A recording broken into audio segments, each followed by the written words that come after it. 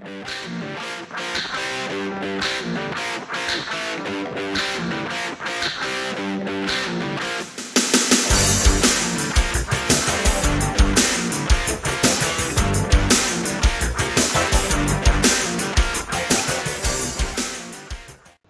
friends, and welcome to a special bonus edition of Dan and Benny in the Ring. I'm Dan Sebastiano, joined, as always, by the BS Express himself, Benny Scala. Benny, how you doing, buddy? I am doing great, and quite honestly, I am so excited for tonight's episode. This is going to be very interesting for us, and I think it's going to be very interesting for our listeners. Absolutely. Well, we're joined by a special guest, a friend of the show. He goes by many names. Some call him the Granimal, some call him the King of Connecticut, some call him the best talker in the business. He is the legend himself, Matt Granahan. Matt, how you doing, buddy? I'm doing great, guys. And you know, I like to call myself the pernicious purveyor of preposterous pomposity and the paragon of pugilistic punditry, baby. That's the best alliteration of all time. Oh my God. Just don't ask me to repeat that. I learned a lot of great vocabulary as a youngster from Nick Bockwinkel and Gorilla Monsoon. That's two good talkers to learn from. And Gordon Soley, of course. There you go. Well, usually this is the part of the show when we would get into some questions and answers, but we're gonna kind of play it a little differently today. You're on to talk about specifically. There's some announcements to make and some future plans in the works.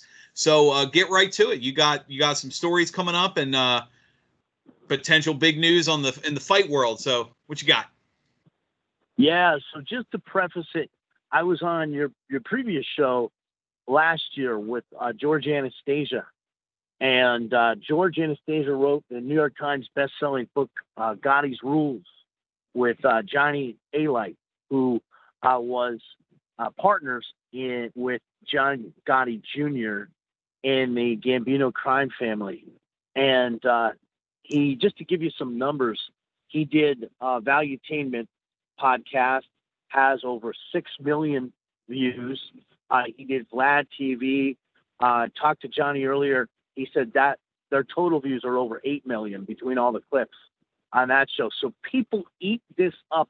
America has long had a fascination with Cosa Nostra. And think about it this way, and this is kind of how I preface it when I do the interviews these days with these guys, the stuff we never talk about, guys like Johnny Alite and my good buddy Larry Mazza, who was with the Colombo family. I preface it by saying, it's ironic what started out as a secret society on the island where my own grandparents and great-grandparents immigrated from has become huge in every aspect and permeated every aspect of popular culture, from movies, The Godfather, to TV shows like Sopranos and Wise Guys, to historical events like the Kennedy assassination. People eat this stuff up. And to use a parallel, people love professional wrestling. They still do. They love professional wrestling for decades. People love movies like The Godfather and Goodfellas and all these shows for decades. Casino. But that kind of transition happened with MMA where they started to get the gritty, real stuff. And now in the world of America's fascination with Cosa Nostra, they are into the gritty, real stuff and the gritty reality. And there is no greater gritty reality than the gentleman that I've been working with. I'm going to be doing a Larry Mazza experience event down in Port St. Lucie coming up here August 8th. And then we've got one in Cocoa Beach August 10th, basically taking our interview in front of a live crowd. And he has a great book called The Life. He was the Grim Reaper, Greg Scarpa's right-hand man in the Colombo family. And he has such an amazing story. And Johnny Alite, of course, we touched on his history. So I am combining the world of Cosa Nostra and America's fascination with Cosa Nostra, and I'm combining it with combat sports And I say Cosa Nostra for a very important reason. I never use the words, it's really two words, mafia. My grandfather, great-grandfather, my uncles were all proud Sicilians, and mafia should never be used outside of describing the island of Sicily, because the word goes back to an old fable when the French occupied the island, and the word's been bastardized in America. There's never been a mafia in America. It's Cosa Nostra, and it's even worse when they use it in conjunction with Russians and some of these other groups. So that's what's going on. We're looking at getting a fight between Gotti III, who's been protected. He's sponsored by Hunt's. He's been fed all these tomato cans. And not that I didn't do that myself during my brief MMA career. I can understand why he's wanting to get his record padded and not get his brains beat out. But we are offering him a fight with tremendous backstory. There has never been a backstory like this in the history of pro wrestling, MMA, boxing, any combat sport. If you go back and you read the papers during the Gotti Jr. trial, you're going to read about Phil Baroni, who was with the Gambino family, murdered guys. He was involved with Johnny Alite, who was Johnny Alite's partner in bookmaking, as well as in sports gambling, as well as in loan sharking.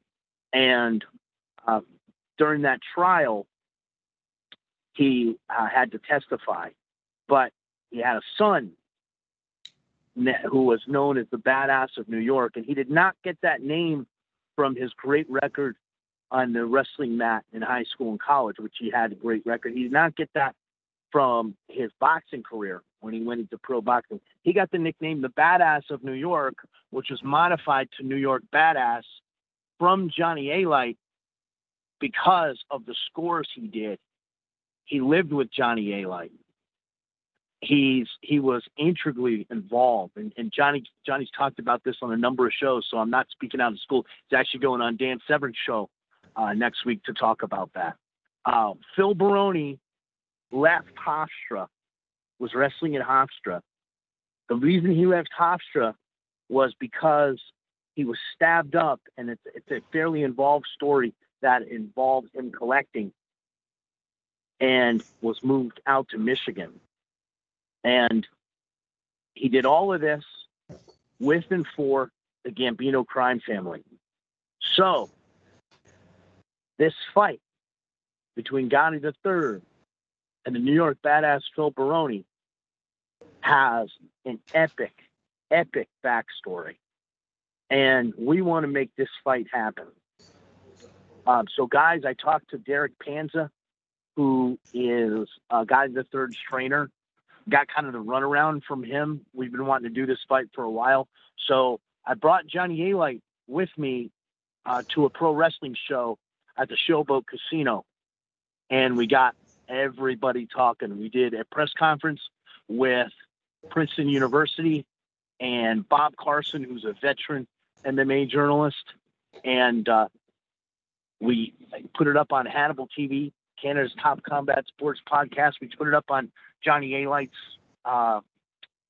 social media. We put it up on the Underground, on mixedmartialarts.com, and the Gottis have responded. Gene Gotti issued a statement, and Sammy the Bull Gravano decided that he wanted to talk about this. And Sammy the Bull, I told you before, you know nothing about the fight business. He said that that Alite was involving Gotti's child. You could never involve a child. This is a grown man, not a child. He's a professional fighter, and we're offering him national exposure. Most fans don't even know that the Teflon Don's grandson is fighting in a cage. So that's one of the big things that are going on. I've been talking with CES MMA out of New England, which is Gotti's management, and ironically, the promotion that he fights for exclusively, which is tied in with the gym up there. And that's how you pad records, ladies and gentlemen. Tell you how you pad records in mixed martial arts. That's how it's done. And they're padding this kid's record. Phil Baroni has fought the who's who. He went into the Shark Tank right away, started his career in UFC. Fought Matt Lindland, fought world champions like Frank Shamrock. Gotti the Third is fighting bums from up the block that are sponsored by Hunt. So we're calling him out to a fight. And the other big story, the main reason I wanted to come on was, are you guys familiar with the Soprano Con that goes on in Atlantic City? With the what con? The Soprano Con. I'm not.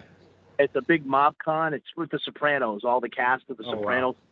Wow. Okay. They made an announcement last week that they were going to be doing a movie with Armand Assante coming back, with David Chase, I believe his name is, from The Sopranos, the guy that did The Sopranos, working with the Gotti family. And they're going to be doing this movie in conjunction with the Gotti family. Now, Johnny Aylett, as I mentioned, has the best-selling book, New York Times best-selling book, Gotti's Rules. So what we're doing, and we're in the Sal Franciosa, who did the Fight Valley movie with Misha Tate, Chris Cyborg, Holly Holm, good friend of mine.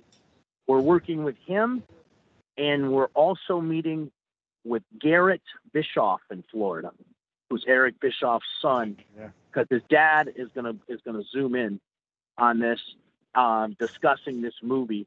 We want to do a movie on Gotti's Rules, on the New York Times best-selling book. And if you want to see the whitewash version, the Hollywood version, you can watch their movie. If you want to see the gritty version, the reality of the Gottis, this Gotti's Rules movie is for you. So I know that's a lot to chew on, gentlemen, but I wanted to get all that out there about what's going on. So just to be clear, you've got a movie coming up, or in the works, I should say, based on a best-selling book that we've talked about on the show before. And I saw some of the promos. Still, like I said, you're still a phenomenal talker. I saw some of the taunting, some of the promos. You're trying to build a fight between Phil Baroni and John Gotti III, which is a fight I would pay to see. And like you said, that's got some story to it. That's, we've talked about it before. Sometimes life writes itself better than fiction. That's a hell of a narrative. Yeah, it's unbelievable. And I've known this story for a long time with Phil and Phil's background, and all his stuff is stuff that you never used to talk about. And the world has changed. I mean, these mob podcasts are on fire. I mean, they're getting the largest views on the top podcasts on YouTube. With Valuetainment, with Vlad TV, it's insane. And I mentioned Dan the Beast Severn. I found out some crazy stuff today. I knew that Dan had mentioned Sammy Gravano before, and I knew that Dan had some sort of involvement with the Detroit Mob, but I didn't know his backstory with Sammy the Bull Gravano. And I was on a call with him and John Elite earlier today, and I still don't know how to pronounce his name, even though I know the guy now. If it's Elite or Alite. But I was on, I say it interchangeably. We were on this call, and Dan tells his story. It's unbelievable. Dan was involved in a construction project with Sammy the Bull Gravano just before Sammy the Bull got pinched for his ecstasy ring. And the whole thing went south. And Dan was at Sammy's house, and Sammy was getting an attitude with him. And the Beast verbally, but rather sternly reminded him what might happen to him, what the Gottis would like to happen to him if it was just the two of them in the house, which it was at the time. You don't mess around with my good buddy Dan the Beast Severn, especially when you're, Sammy the Bull. He calls himself the Bull. I think he's more like, we use the rat word, and I understand, what some of these guys, I want to cooperate depending on what they're looking at.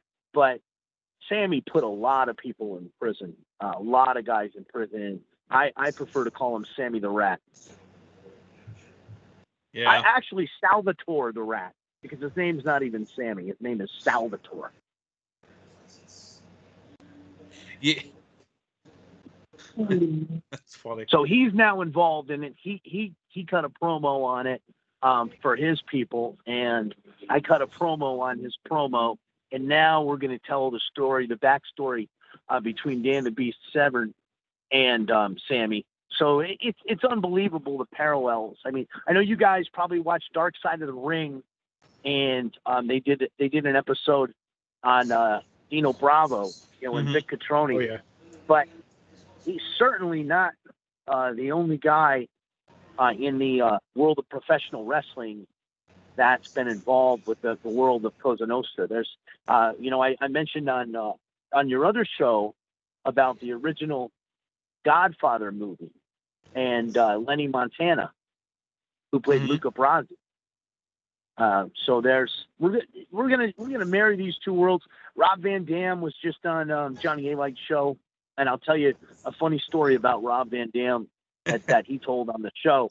Rob Van Dam is a huge fan of all those mob genre, and when he was with Phil and I in Charlotte, that was all he wanted to talk about. And this predates all this. This was like 6 years ago. So we didn't think anything of it because there was never any money in talking about this stuff.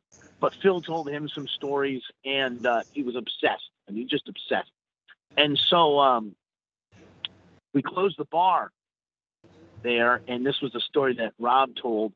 And I refereed a match in the pond for some of the young ladies that were still hanging around after hours at the bar between Phil and RVD. And RVD did one of his backflips, and he caught his face on the cement on the side of this pond, and busted his face up pretty good. I mean, he could have killed himself.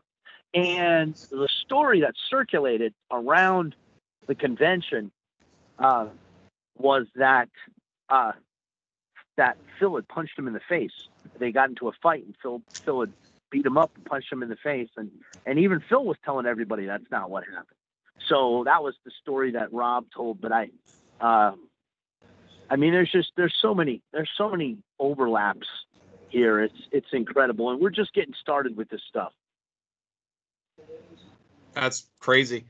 Yeah, it's funny when you look at how, like you said, how everything overlaps, just the world, the entertainment, and just the personalities tend to be very similar. Go ahead, Benny, what you got? So Matt, backtracking a little bit, you mentioned about the American public and their fascination with the mafia, and you mentioned The Godfather, and in my mind, I'm going back. I mean, you really think about it, like Al Capone, Bugsy Siegel, Albert Anastasia, the TV show The Untouchables. Way before even The Godfather, and it goes back before The Godfather. Yeah. Right, and I think I guess I have a question and then an opinion, but I want you to comment on both. My question is, and these mafia dons, to me, and I think to a lot of the American public, they're of the same stature of of a Clint Eastwood or an Ozzy Osbourne, like a huge rock star. Yeah. They're movie stars and rock stars, like just the same. And I guess my question is, what is it that what do you think it is about them that draws the American public, that draws the fascination of the American public? And then my comment, which I also want you to comment on, is I think this fight, because I really, quite honestly, I loved boxing as a kid. My uncle, his name is Isidore Ginazzo. He, I think it was in 1945 or maybe before that, he actually fought Barney Ross for the world welterweight title. So I grew up with boxing. Back in the 70s, you got Thomas Hearns, Marvin Hagler. I mean, the list goes on and on. Something like that fight that you talked about, I think not only would it draw me back into being emotionally invested, I think it would, transcend just like boxing fans. You get a lot of the American public interested in that. Yeah, I think, to answer the second question first, I don't think that the boxing match with A-Light and Gotti Jr. is going to materialize for a few reasons. One reason is Gotti Jr. is vicious. He has a website where he personally attacks A-Light's family, his mother, his daughter, his son. It's really, it's disgusting stuff. And he's not in shape. Gotti Jr. is not in anywhere near in fighting shape. From what we've heard, and Johnny knows a lot of the guys that are close to him, his family. He's fat, he's out of shape. And that's one reason. And then the last reason is he's never going to want to do anything with A-Light. I mean, it would be great. Now, that doesn't mean that we couldn't do. I worked with Celebrity Boxing down in Florida. I hosted one of their events in Fort Lauderdale. That doesn't mean we couldn't have a Celebrity Boxing with like a Johnny A-Light and Larry Mazza. I just don't think that I'll put it this way. I would be willing to bet substantially that Gotti Jr. is never going to want to do it. Now, as far as will his son get in a cage with Phil Baroni? Right. I think yes. And I think that for a few reasons. 5 years ago, Gotti III called Phil out. A lot of people don't realize that. He knows the history between his families, obviously. And I think this young man wants to be his own man. And I don't think he likes the rhetoric that he's being fed tomato cans and that he's being coddled. I get the impression that he's going to want to step up here. And the last reason is I've been speaking with these CES MMA guys. I haven't talked live, but we've been talking just a little bit with Chad. I don't think they're going to be able to say no to it because they're a small regional promotion and it gets them national exposure big time. Now, the last reason really is Phil Baroni is getting into his late 40s. And, I mean, let's face it, he didn't look that good in the bare knuckle fight with Chris Lieben that he had recently. He's had cardiovascular issues, and he's an older man. So, and Gotti Jr. Gotti III rather, is a younger man. So I think this could be a good passing of the torch fight and money fight and exposure fight for Gotti III. And then on your first question, with the fascination, it's America's always been fascinated by outlaws, right? I mean, let's face it. We were founded in this country. We weren't founded by namby-pamby sissies. We were founded by outlaws. We fought a revolutionary war because we were outlaws. And society in general, especially today with all this political correctness, has tried to water everybody down. I think the fascination with Cosa Nostra is a lot like fascination with pirates. It's a lot like fascination with cowboys.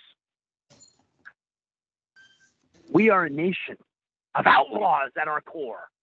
And we're not a nation of law-abiding goody two-shoes. It's funny. We talked about it on your last appearance on the old show, but I can't remember, and I am a diehard cinephile as far as watching thousands of movies and every TV show I can get my hands on. The idea of, I hate to use the word, but the idea of a mafia, of a mob, of an organized crime is a relatively new concept. Prior to the 70s, that was the defense. I don't know what the government's talking about. There's no such thing as the mafia. There's no such thing as the mob. We don't know what you're talking about. To go from not existing to being as I can't think of anything that permeated culture so fast within a short time period of finally acknowledging what it was and who it was to movies like The Godfather almost instantly, and it's been a mainstay, unlike the westerns and zombies and vampires and some of these genres that have come and gone in Hollywood. Even as early as a year ago, they were making big movies, The Irishman, big movies based on organized crime. Oh, there's been like as Benny said, it goes back even before The Godfather. But when The Godfather movie came out, it was a little bit different. And you guys probably know the history with Joe Colombo and the Italian Civil Rights Organization, where they didn't want the movie to come out. And my mom tells a story about how pissed off my grandfather got that she and her brother, my uncle, went to go see that movie because he was despised the fact that they would put this movie out there for a few reasons, because of the negative stereotypes, and also because it was supposed to be something private, and that goes back to and I stress that again because people don't understand that it goes back to the history of an island that had many occupiers, and it was something unique to our culture. Liberals always love to talk about cultural appropriation. The use of that word in any other context other than the island of Sicily is cultural appropriation. And I'm not a liberal. I accept the fact that it's been used in that way, but it's an interesting, and people don't understand. Even the guys that are in that life, they don't understand that history. I mean, Larry did when I told him, Larry Mazel, when I was interviewing him the first time, and we sat down and talked about it before our interview. But a lot of the newer guys, they don't understand. It's wild, it's crazy, and like you said, in a sense, doesn't it kind of mirror professional wrestling? Omerta, Merta, kayfabe. Kayfabe, right? Yeah, absolutely. And now look at professional wrestling. I mean, I don't agree with it at all, and we could talk about professional wrestling. I was brought into professional wrestling a much different way than a lot of people. One of my mentors, Billy Wicks, he'd stretch the shit out of you. If you said, I'm sorry to apologize for foul language, but if you dare use the F word, and I do the same damn thing. I've always said there is nothing I do in that ring that I couldn't do to each and every one of you slobs paying to see me. So I think there are some guys in that life that are old school in that way too, but it's dying out. The old school is dying out. And look at all the guys that are cooperating. Look at all the bosses that are cooperating in Cosa Nostra. It's crazy.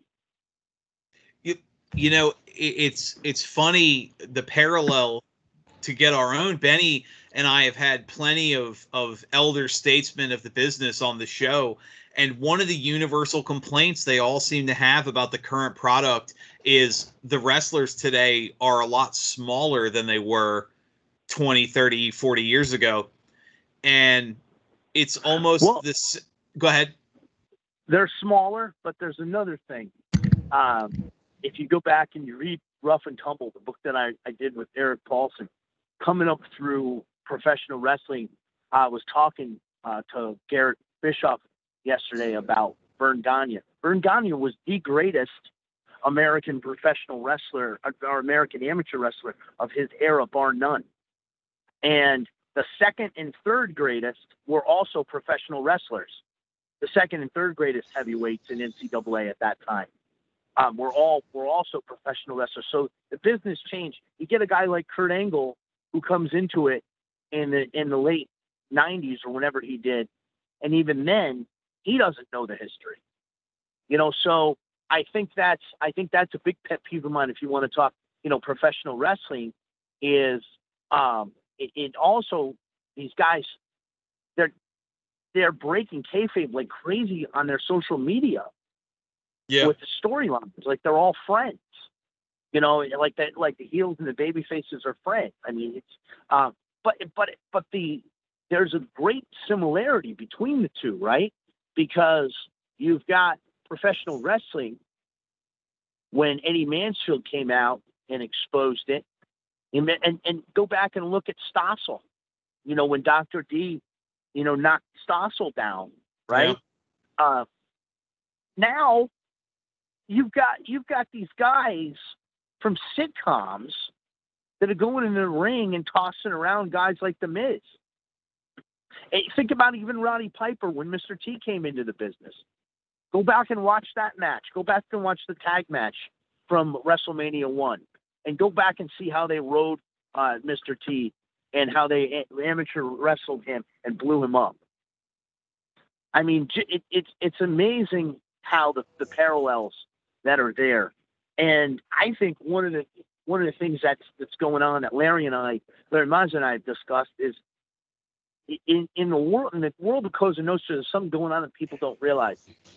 The guys that are still in that, it's gone back to being much more of a tighter group of people that don't let in any outsiders. These guys that are talking about it they're all cooperators. They're not involved in it anymore. That's what I said in the promo I cut on Sammy the Bull. So it's amazing. It's an amazing that this is coming together the way that it is. Matt, so back to wrestling for a second. And I grew up about 2 or 3 minutes from Phil Baroni. I grew up in Farmingdale, which was the next town over from Massapequa Park. Yeah. And I spent many a night at Nassau Community College as well. But I grew up in the 60s. I started watching wrestling in 1968 because I'm a little bit older. And, of course, yeah. Bruno Sammartino was my hero. And yeah. The thing about what I can't really deal with now is I have zero emotional investment because it's so, it's so fake. I mean, there's no even attempt to make it authentic. Yeah. And I guess my question is, it's reflected in the ratings. The ratings are horrible. I mean, probably like 1/5 of the people who watch wrestling, it's like 1/5 of what watched wrestling 20 years ago. People are they're not buying it anymore. So I guess my question is, if you had a half an hour to sit in Vince McMahon's office, what suggestions would you make to him to make the product a little bit more like, marketable or like bearable to a guy like me who like would love to see old school wrestling? Yeah, I would do a couple things, and I said this on the Hannibal show. I would go back to the Attitude Era and realize who your core audience is as males, and I would have enormously attractive women in risque storylines, but I'd have the action in the ring be more real, and I would go back and do something they used to do, which is I'd call fans in the ring. And do it like Carney challenges, and only use your top shooters to do that, to get rid of that the whole fake stigma, because you can get rid of that pretty quickly. Put me in a ring with a fan that thinks it's fake, and I'll end that pretty quick. So I think they ought to do that, and I love the Attitude Era. I talk a lot to Jerry Briscoe. I had a kid that I had coached in high school, Tim Dudley, that went on to University of Nebraska that was second in the nation. That Briscoe was very involved in trying to recruit, and then he got let go from the company. But Jerry and I have had numerous talks about that. Go back to the days of Jack and Jerry Briscoe. Watch some of their matches, like with the Funks. Go back to that style of wrestling with the excitement of the Attitude Era, and just combine those two. And go back and do vignettes. They stopped doing vignettes. Whenever I was doing pro wrestling, if I had a match I was building up, coming up on the indies, I always did vignettes to get people excited about it. And real storylines. Like this is a great example. This storyline with Gotti III and Phil Baroni. And one thing about Phil, his mother was Massapequa. He spent the summers were in Queens and Woodhaven with his father. And that's where all this comes from with Halite and with his father. And you guys can go back and read some of the articles in the New York papers about Phil Baroni during that Gotti Jr. trial. It's pretty crazy stuff. And imagine the trailer. I mean, that's what in trailers for matches. I mean, this is a great. You're actually seeing it. stories that write themselves. Find stories that write themselves, like this one. Yeah. So yeah, and Bruno Sammartino. I mean, that was a great story. I had Larry Zbyszko on my old podcast, one of my favorite guests, and his story with Larry was true. Absolutely. You know, he was sneaking in the bushes, or with Bruno. He was sneaking in the bushes, watching Bruno in his pool, getting the nerve, you know, to talk to him. And Bruno brought him up as his apprentice. And then he turned on Bruno and got so much heat. The teacher-student thing. I mean, there's so many great storylines out there that have already been done. And rip things from the headlines too. You know, I'm going to tell you guys a conversation I had with Jim Cornette when we had our table next to him at one of the fan fests. It was right after this kind of will sum up my thinking of professional wrestling, because it's got to suspend reality. You got to get all the PC crap out of it. When the whole deal happened, the scandal with Hulk Hogan and Bubba the Love Sponge, when the tape surfaced of Hogan's private conversation, you know, where he dropped an N-bomb with Bubba's wife, I said to Cornette, you want to know what I would do? I would get Brooke Hogan out on Monday Night Raw, put her in the center of the ring, get her on the mic, have her call Daddy out to the ring, and say, Daddy, I'm pregnant, and I don't know who the father is. And then I would bring in Mark Henry, and I would bring in a few of the guys.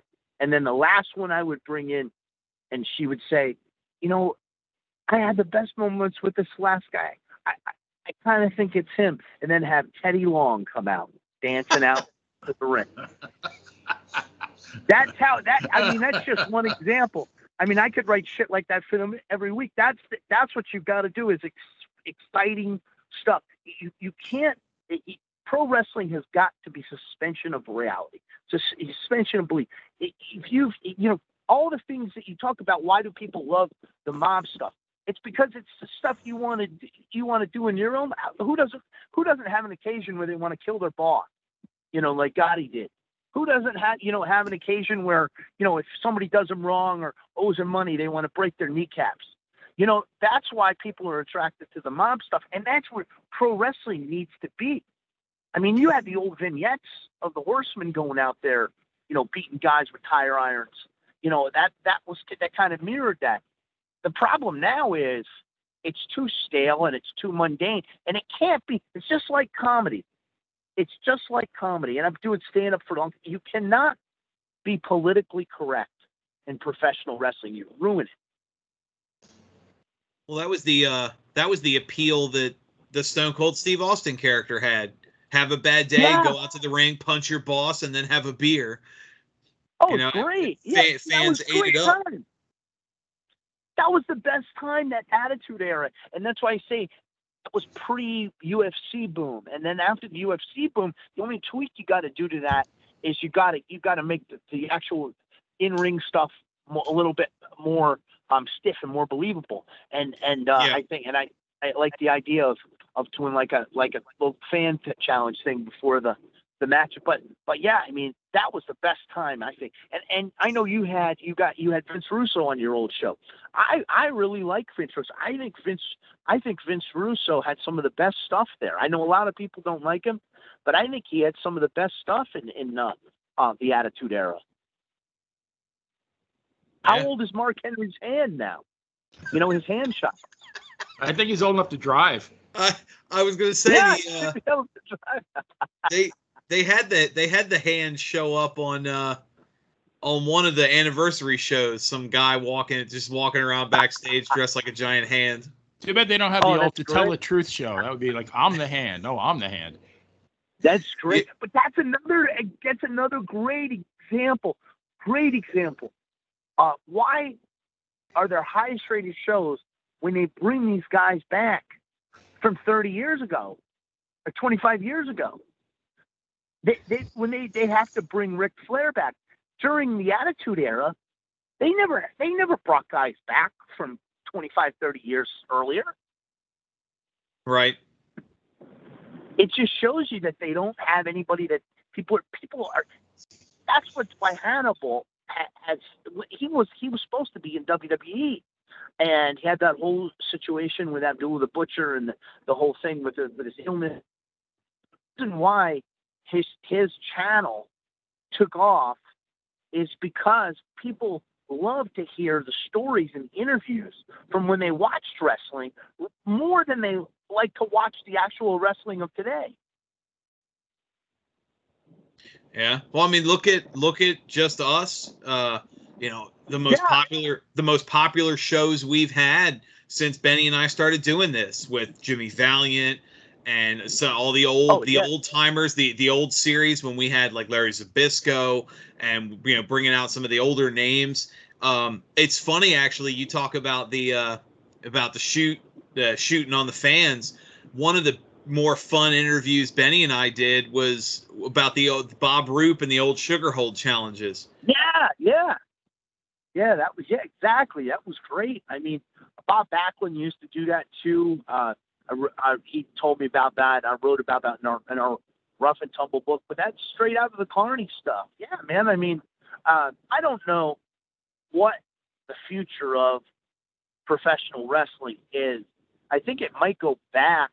As bad as these ratings are, I mean, I'm just hypothesizing. What if WWE eventually loses their big TV deals? What happens then? You go back to the territory days?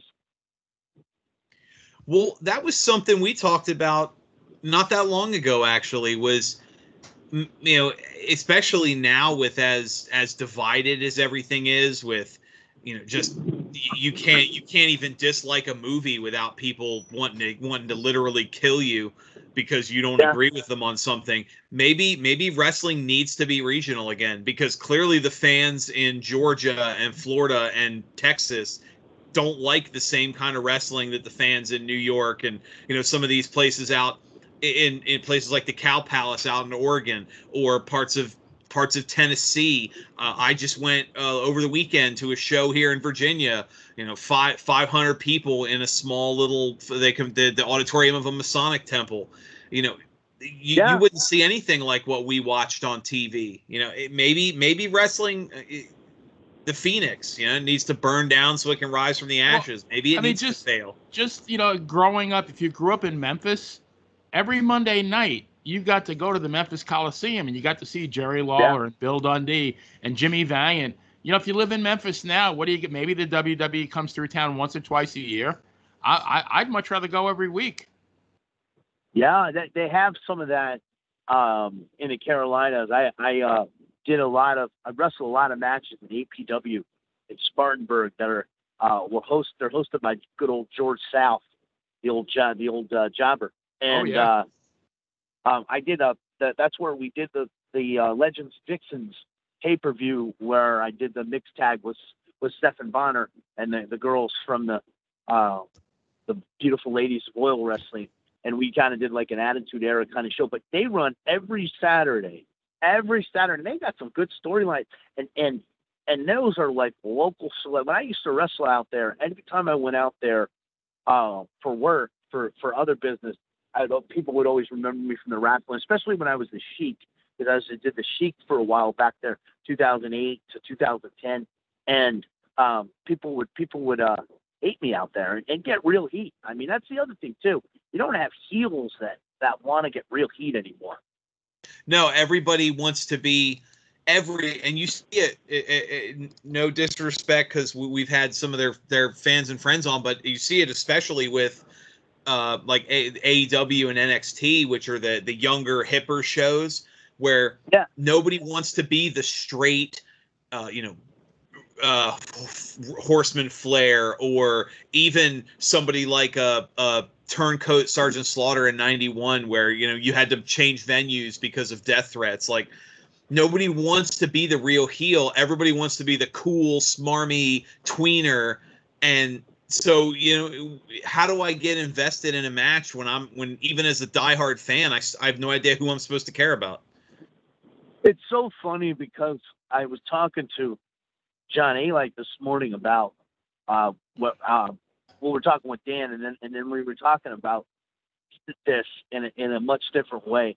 That with this whole mob genre, we were talking about doing this movie, and he said all these people that the Gotti trolls are gonna watch this movie, and I said, yeah, that's because you're the heel. You know, that's the thing. They love to. If you hate something, you're more apt to go out and watch it. You've got to have love or hate. You can't have in between. Yeah. You know, I'm curious. I'd love to hear one of the stories.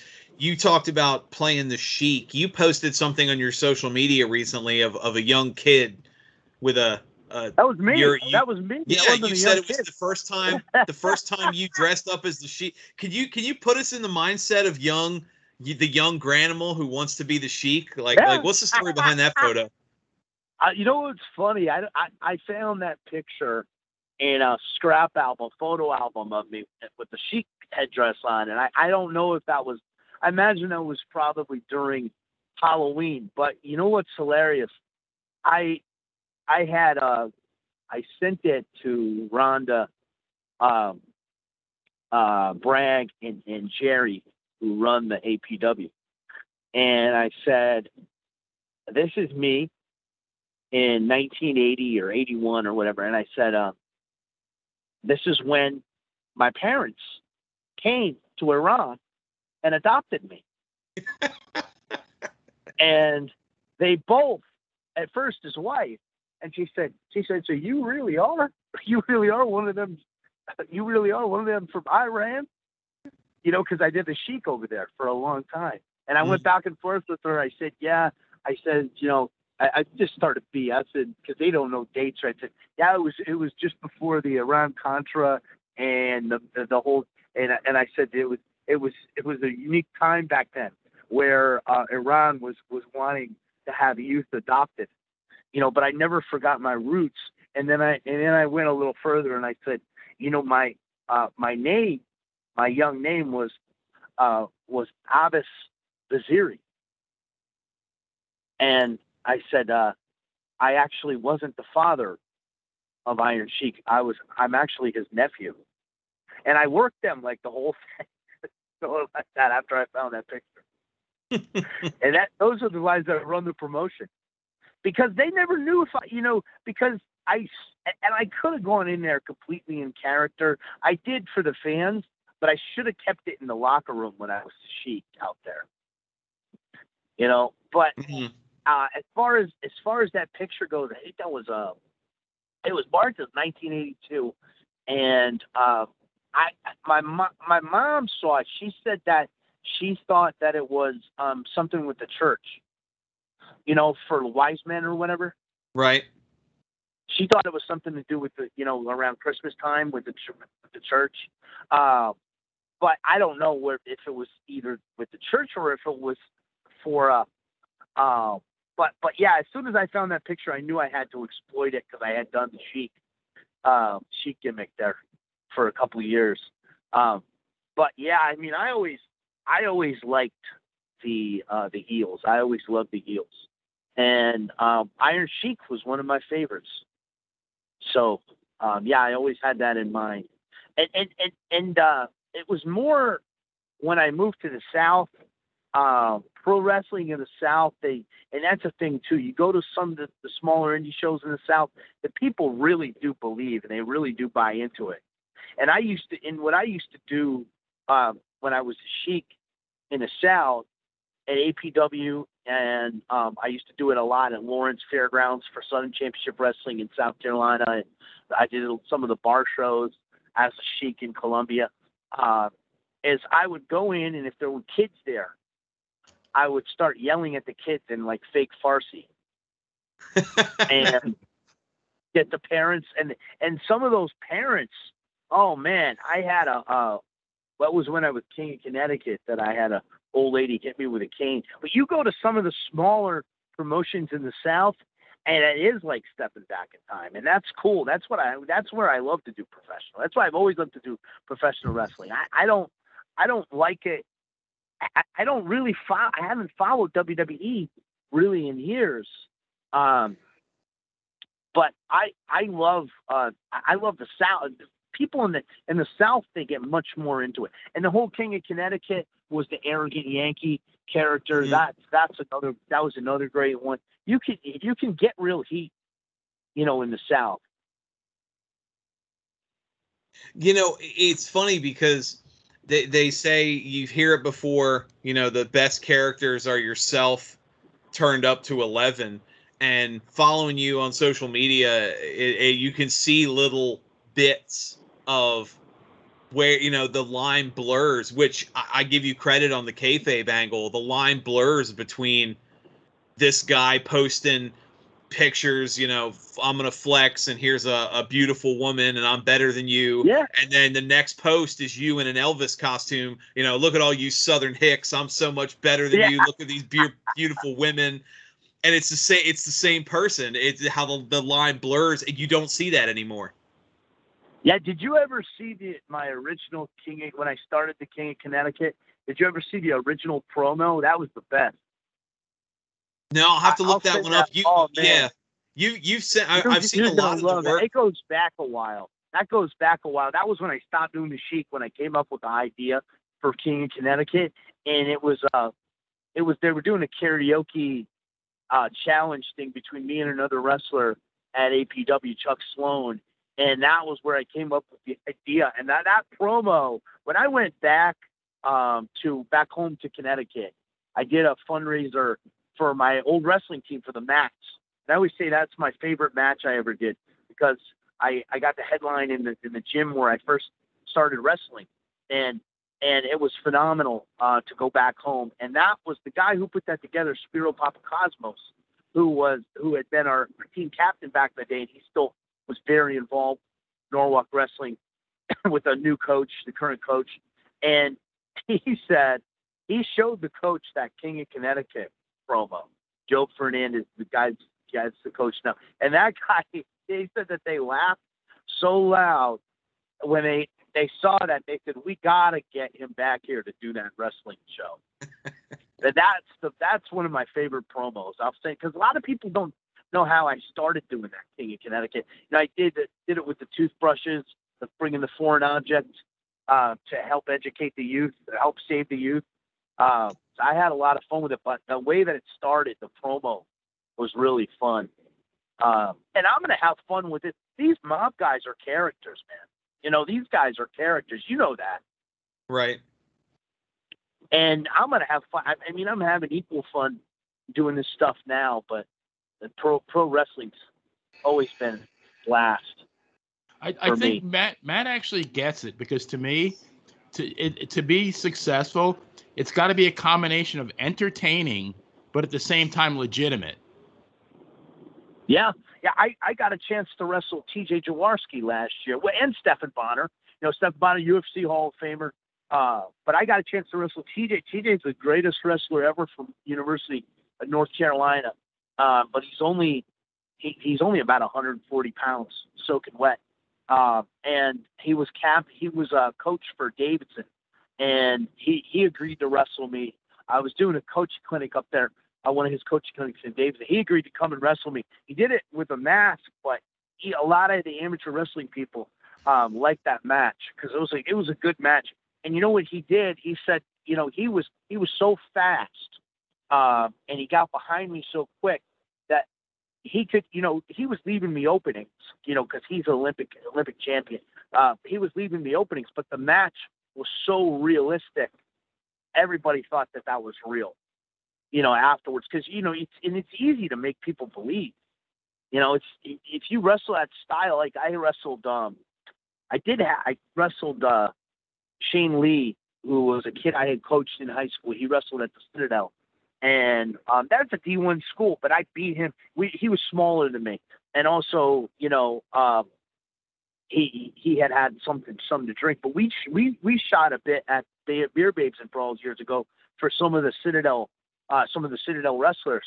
So you can go in there in the wrestling ring. The marquee says wrestling. That's always should be the number one thing, The marquee says wrestling. Yeah, absolutely. Benny, as we wrap up our wonderful talk with the Granimal, you got any final questions? You guys want to hear two quick funny stories I was going to tell you? Absolutely, go for it. Okay, so I'm going to tell you a Dan Severn story and a Phil Baroni story. So we talked about Dan. The Dan Severn, I was with the distributor for Aviator Brewing, and I was with the owner, and they did a beer for Dan called October Beast. And he came down to we did a show together, Feast with the Beast, which is like a bar show where fans ask questions and stuff. And he's there at the bar with me and the owner of this brewery. And the owner of the brewery is so excited because he has this October Beast. And he's so excited to see Dan's reaction. And Dan sniffs it, takes a little sip, and he says, this just isn't for me, fellas. And he says to the gal, he says, young lady, could you please get me a glass of chilled rosé with just a splash of Diet 7-Up? And that drink is still known throughout South Carolina as the Dan Severn, the least manly drink for one of the most manly men. Don't tell him that. And I'll tell you a funny Phil Baroni story. So we were in South Carolina. We were doing the seminars, and he was staying with this girl. I couldn't stand to staying at my house. Impossible to be around. So I hooked him up with this girl, and she had him out on her boat, and they were out for the day. So he goes, I'm getting sick of this. I'm getting sick of this broad. Let's go to the strip club. Let's go to. So we went to the strip club, and the guy who was the bouncer, manager at the door, the guy I knew, he was a fighter, an amateur fighter from Kentucky. I had actually cornered against him, but he was a huge Phil Baroni fan. Huge Phil Baroni fan. This shows you some of Phil's mob background and some of his viciousness. So the guys, comping our drinks and everything. Everything's on me. He's so excited. So I'm sitting there, and I got this beautiful Honduran girl on my lap. And Phil comes and pulls on my shirt. And he says, we got to get out of here. We got to get the hell out of here. And I said, well, what's going on? He goes, come on, get out of here. So we're going towards the door, and these three strippers are chasing him. He takes one of the girls and just shoves her back. And keep in mind, this is the guy who is a huge Phil Baroni fan, the guy that runs the place. So the girl goes, this guy, he's robbing us. He's robbing us. And the guy who's the manager says to these girls, get your SH and get out of here. You're done for the night. This is my special guest. And Phil goes, oh, thanks, bro. Thanks, bro. And he goes, we got to get out of here. We got to get out of here. So we go and we get in my car, and Phil's got cargo shorts on, and he pulls out these 3 money bags. He had robbed the strippers. And I say, where else are you going to go to a strip club and walk out of there with substantially more money than you had when you walked in, unless you're hanging out with the NYBA, the New York badass himself, Mr. Phil Baroni, who hopefully will be fighting Gotti III. Nice. Absolutely. Any final thoughts, Benny? Well, I think, Matt, number one, the show has lived up to its hype. I've been fascinated by this whole thing, but I think Matt has actually pointed out the difference between sports entertainment and physicality that's also entertaining. Big difference. Yeah, absolutely. And before I go, I got a quick joke for you guys. What you got? Have you heard this joke that's been going around?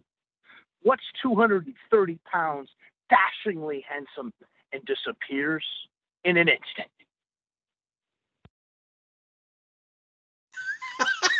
Oh, shit, nice.